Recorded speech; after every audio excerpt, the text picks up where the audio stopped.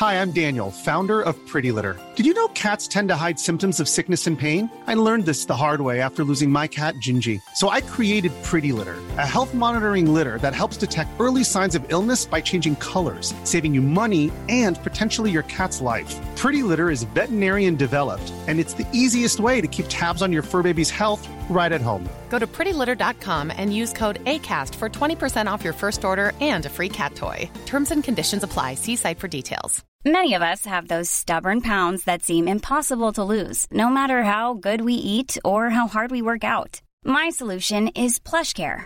PlushCare is a leading telehealth provider with doctors who are there for you day and night to partner with you in your weight loss journey. They can prescribe FDA-approved weight loss medications like Wegovy and Zepbound for those who qualify. Plus, they accept most insurance plans. To get started, visit plushcare.com/weightloss. That's plushcare.com/weightloss. Burrow's furniture is built for the way you live.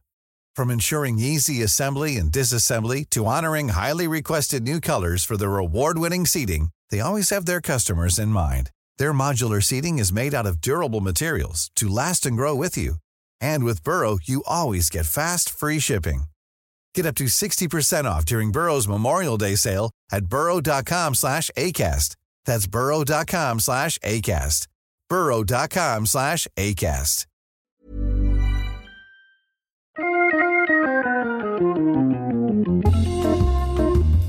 Welcome to Wood Talk, for woodworkers by woodworkers. Now here are three guys who, if combined, would make one hell of a woodworker.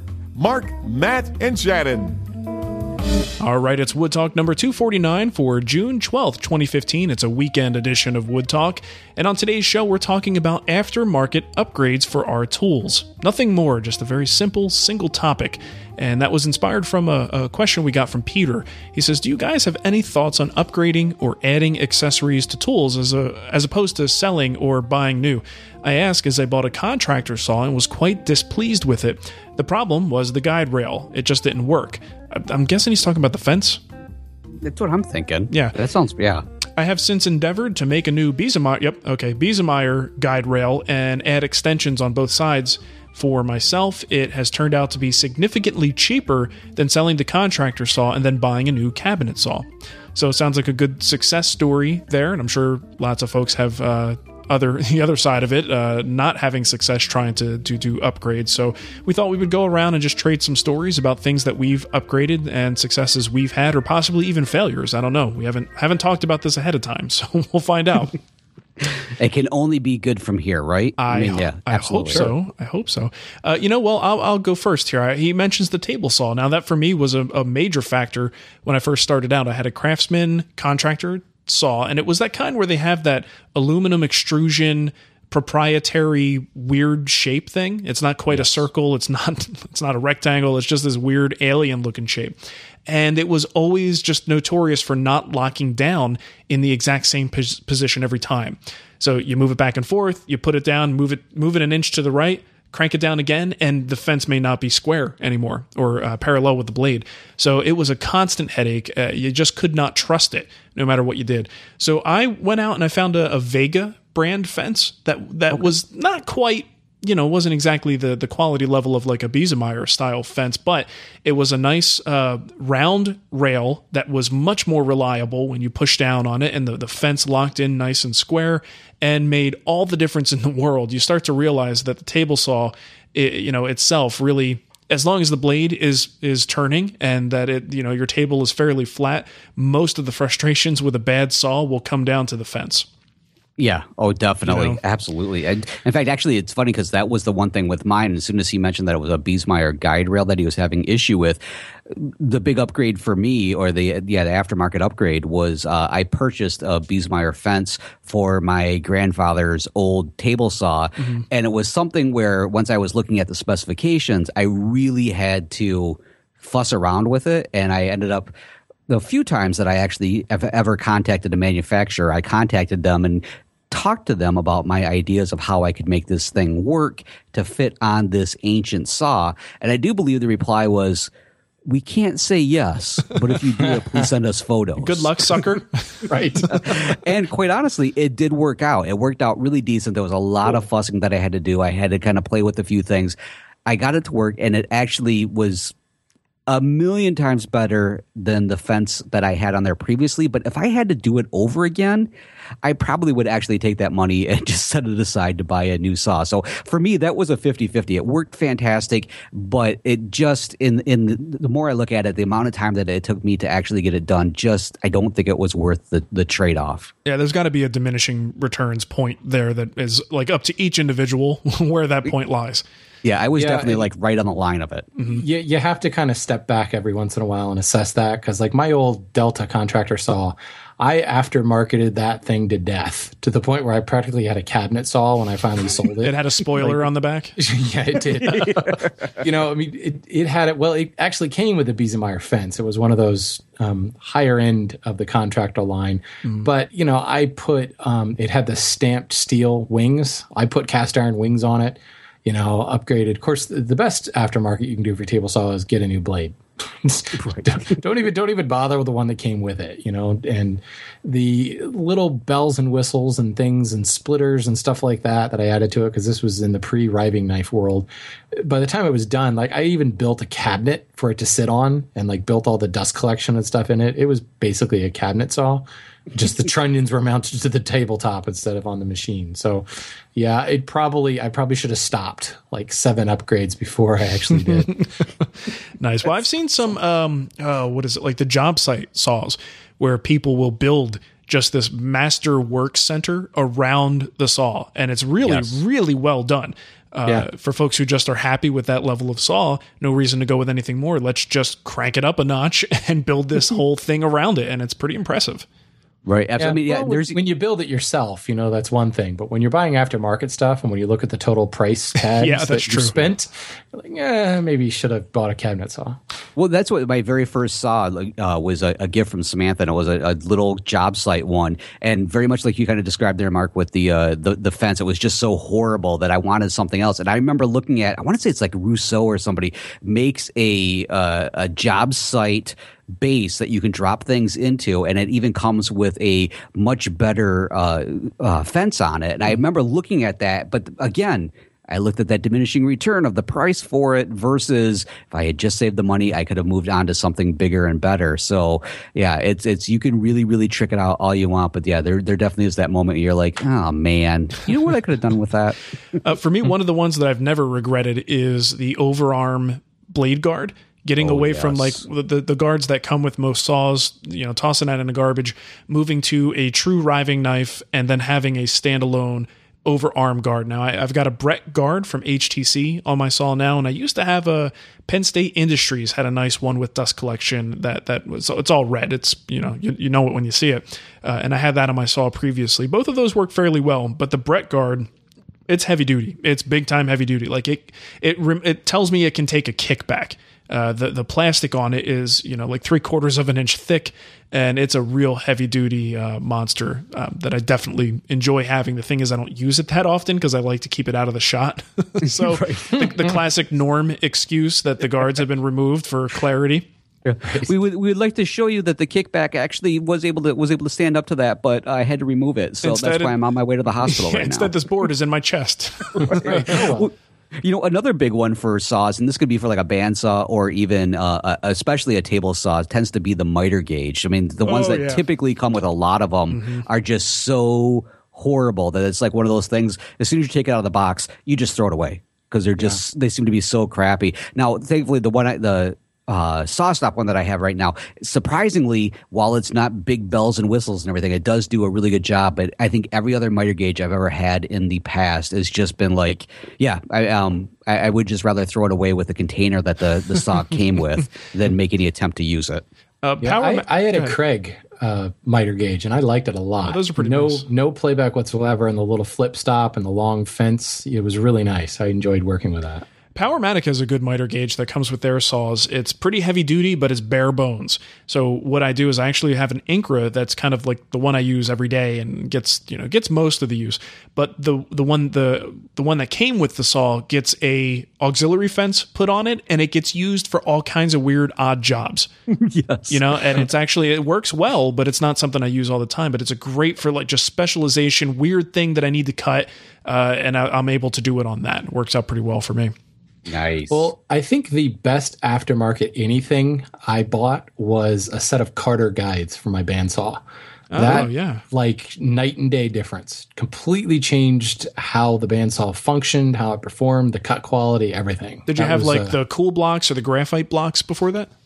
No, it was a Grizzly bandsaw, so it had bearings, but it was just the stock stuff. But the way the Carter bearings, they actually kind of surround the blade. There's a lot more bearing surface there, and they're hyper adjustable. You can really fine tune them. Nice. And they come with really good instructions on how to get it perfectly tuned. So it was one of those things where I'd done all the stuff, I'd gotten a good blade and everything, and then I put these on, and it was like, oh, so this is how it's supposed to work. It was an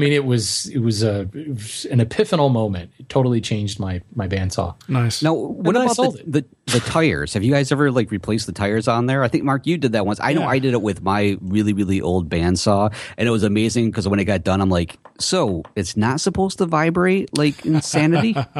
I did just do this recently by necessity, not because I wanted to upgrade, but because the other ones were falling off. And it works. It's fine. I didn't notice the dramatic difference that a lot of people say when they switch over from like the plain rubber to the urethane tires, but it's fine.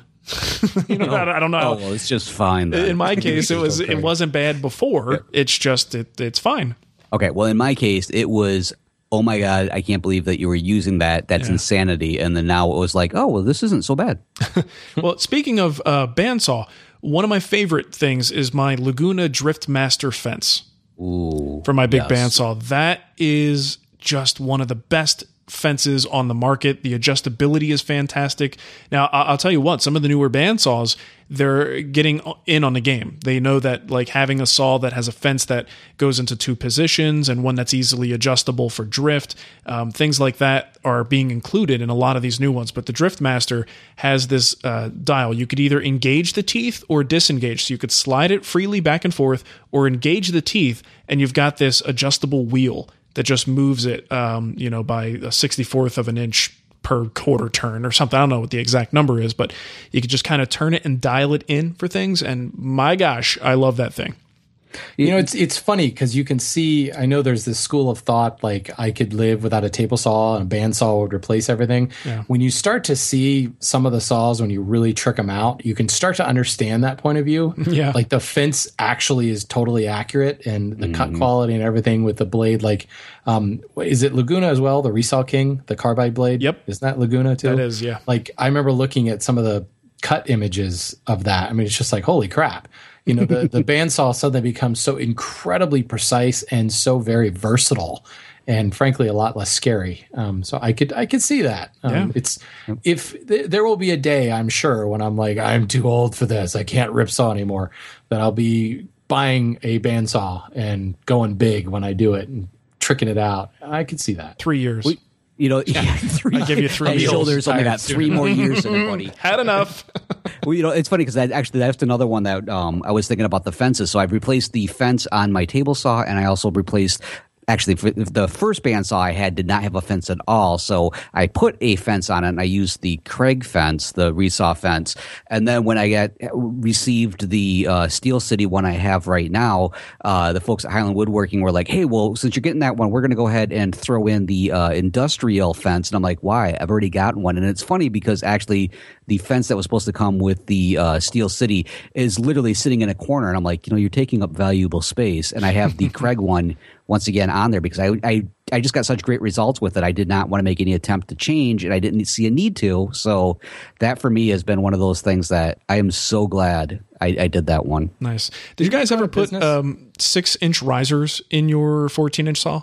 Yes, I did have that. Yeah. Did you find that it was worth it? It is sitting behind the saw on the floor. Oh, so you haven't put it in? I took it off. Oh, okay. Yeah, it wasn't worth it. The definitely, it dramatically increased the cut capacity, but to me, it kind of like the saw was not meant to do that. Yeah, exactly. Did you ever have the experience where it felt like as you were tensioning it, you could almost see like that top kind of like going down with it a little bit? Maybe. Yes. Yeah. It was definitely, and I know there's two schools of thought on the tension of the blade, the low tension idea that what's his name, Michael Fortune is all big about. I've never been able to kind of get that to work, but let's be honest, I never really tried that hard either. Exactly. I mean, I was already on the hand tool slide, so I was like, yeah, I'm not going to deal with this. But it seemed like such a great idea. And every time I stuck something that was, 10, 12 inches wide, let's put it this way. That's when I started looking into making a frame saw and doing it by hand. And to this day, I contest that my frame saw, my 3 points per inch, big 48-inch frame saw, cuts a 12-inch wide board faster than my old Grizzly 3/4 horse on a 12-inch board. Nice. So yeah. And I would think my lack of usage for it, admittedly, is because I have another saw that's got the capacity built in, but I always kind of regret having that in the 6-inch insert in there, because it, like you said, Matt, it feels like it changes something fundamentally in how well the saw works, how well the blade tracks, and I don't love it. And so someday I may take that thing out of there. Yeah, I felt like I got a lot more vibration out of it. Like it was top heavy. That wheel was not supposed to be that high. And it just, it changed the whole feel of the saw. Honestly, I never took it out, though. Well, when it came to the tension for myself, I mean, like I felt like if I had a 3/8 inch blade on there, I seriously felt like I needed to take it up to that 1/2 inch, cranking on it there to try and get it to that point to even get the tension close to where it needed to be. And I just got to that point. I'm like, I didn't feel comfortable with it, even though the capacity was awesome. I didn't want it anymore. So I took it out of there and I just learned to deal with it and come up with other ways to resaw wider things, which, I just send them to Shannon. He cuts them for me. Yeah, he's good at that. I've got a good one here. How about upgrading, like I just did recently, my jointer with a helical head? Oh, that's silly. That is silly.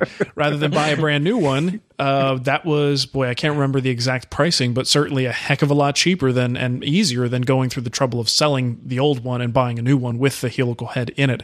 That felt to me like one of the best investments I've made in a long time in my tools. Well, and in that situation, didn't the manufacturer really had things kind of set up to walk you through that rather easily? They didn't just kind of go, here you go, good luck with that, let us know how it goes. If I remember right, didn't they kind of really for the lack of a better description, kind of hold your hand and walk you through it pretty easily? No, not at all. Fine Woodworking did. Oh, well. Nice. I think it was Roland Johnson has a video out there upgrading a helical head, so I kind of used that as my guide and then wrote my own guide as I was doing my Powermatic. And they may have had some basic instructions, but it was perfectly sized and I knew it would fit, but the actual installation, there was no hand holding at all for that. Oh, I must be thinking of somebody else that I like better. Yes, it must be that. Isn't it always the case with me? To me, the best upgrade I did for my lunchbox planer was buying a 20-inch helical head planer. That's one heck of an accessory. That was the best aftermarket decision I ever made. Yeah, nice. It is funny though, and here's a question for the audience. I started thinking about this question, and I cannot think of an example in the hand tool world. I can. There aren't really any aftermarkets, like a new knob, maybe a new blade, and I know a lot of people who they buy a vintage hand plane and the first thing they do is buy a Hawk blade or whatever, even though they've never even sharpened and tried the plane with the existing blade in it. Yeah. So that might be one of those little premature aftermarket upgrades, but I'd love to hear some aftermarket hand tool example. How about the little hot dog handle thing that comes with what do you call it? A jack plane. I could understand that because I've definitely got the callus on my hand from using a jack plane without the little hot dog handle. But frankly, with the new shooting planes on the market, just buy one of those. I'd imagine some of this could have been for hand tools could all fall into the category of sharpening and maintenance. Different accessories for the sharpening process. And right. I mean, there is the all powerful Veritas chamfer guide, the little shoe that goes on the bottom of the block plane. Right, to allow you to make perfect chamfers. That's an aftermarket. Yeah, that's how about the magnetic saw guide for cutting dovetails? Yeah, not a fan. They're out there though. I mean, these accessories are there. Yeah, accessories are out there. And there's some nice ones too. But yeah, it's just one of those things where, what do? You can't upgrade the horsepower of a hand tool. You make it more comfortable to hold, I guess. Well, yeah, I put an elk head tool handle on my new Concept fret saw. That was a huge deal. Added some weight to it, balanced it a little better. That's true. That was a good move. Well, maybe in the hand tool world, you just buy that upgrade. I mean, how many different saws do you have? You've got quite a collection. Cool. Ironically, it's funny because I look at, you go on Facebook or any social media site and look for like a hand tool type centric forum or group or whatever. And there's a lot of people out there with a lot of hand tools, like 5-10 times more hand tools than I will ever have. It's crazy. I think there's something about hand tools and hoarding that goes together. I think so. There's one more I'll mention. This is very Festool specific, but Seneca Woodworking has a lot of cool stuff and adapters for Festool gear, and a lot of stuff for the Domino specifically that can make it way more versatile and answer the question of like, which one do I buy, the Domino XL or the Domino 500? And there are accessories now that make that question a whole lot easier. So instead of buying two, you could buy one and then get a bunch of cutters and adapters to get the full range of sizes that you might want to cut with. So that's a really good example if you're a Festool fan. Look into Seneca's aftermarket stuff. What about just like those sanding pads? Remember we had a discussion a long time ago, and I think it's come up a couple of times, like the hardness of the sanders. Yeah. I mean, those are, to me, like I've never had to. Maybe I'm missing out. I haven't upgraded those yet, but I definitely have heard people like, "How could you possibly do that type of finish with a hard pad?" I'm like, because I just do. I pretty much use the hard pad for everything on mine, and I've got a soft pad that I just recently put on just because I'm doing the sculpted rocker. So there's nothing I would want that hard pad on there for, But ultimately, when we did that last time, I think we found out that it's actually very tricky. There aren't a lot of companies making softer pads. It was very limited. I think people were recommending ones here or there, but most companies, you're stuck with what comes with the sander, which is a shame. I think those softer pads are actually very useful for certain applications. Cool. All right. Well, that's just a little accessory talk. No real specific goal there, but hopefully that goes along with what Peter was asking us to do. And I was worried it was about bracelets and necklaces and ties. I'm like, I don't know. I'm horrible at picking those. I know nothing about that. An old splitter, when you put a riving knife on your saw, a splitter could make a nice necklace, maybe. A pair of earrings. What's a great accessory is a Wood Talk t-shirt. There you go. That makes every tool perform better. It sure does. Makes you look very nice. It can make you perform better too. You know what I mean? Whoa, hubba. All right, Matt, how about you give them the contact info and we'll get out of here.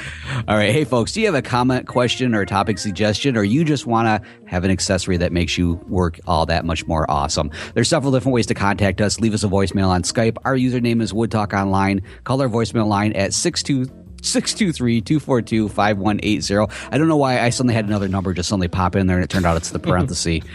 Email us at kickback@woodtalkshow.com or leave us a comment on our Wood Talk Facebook page. And if you're looking for the show notes or downloads from today's show or previous episodes, you're going to find those over at woodtalkshow.com. Sweet. All right. Thanks for listening, everybody. We'll catch you next time. See ya. Planning for your next trip?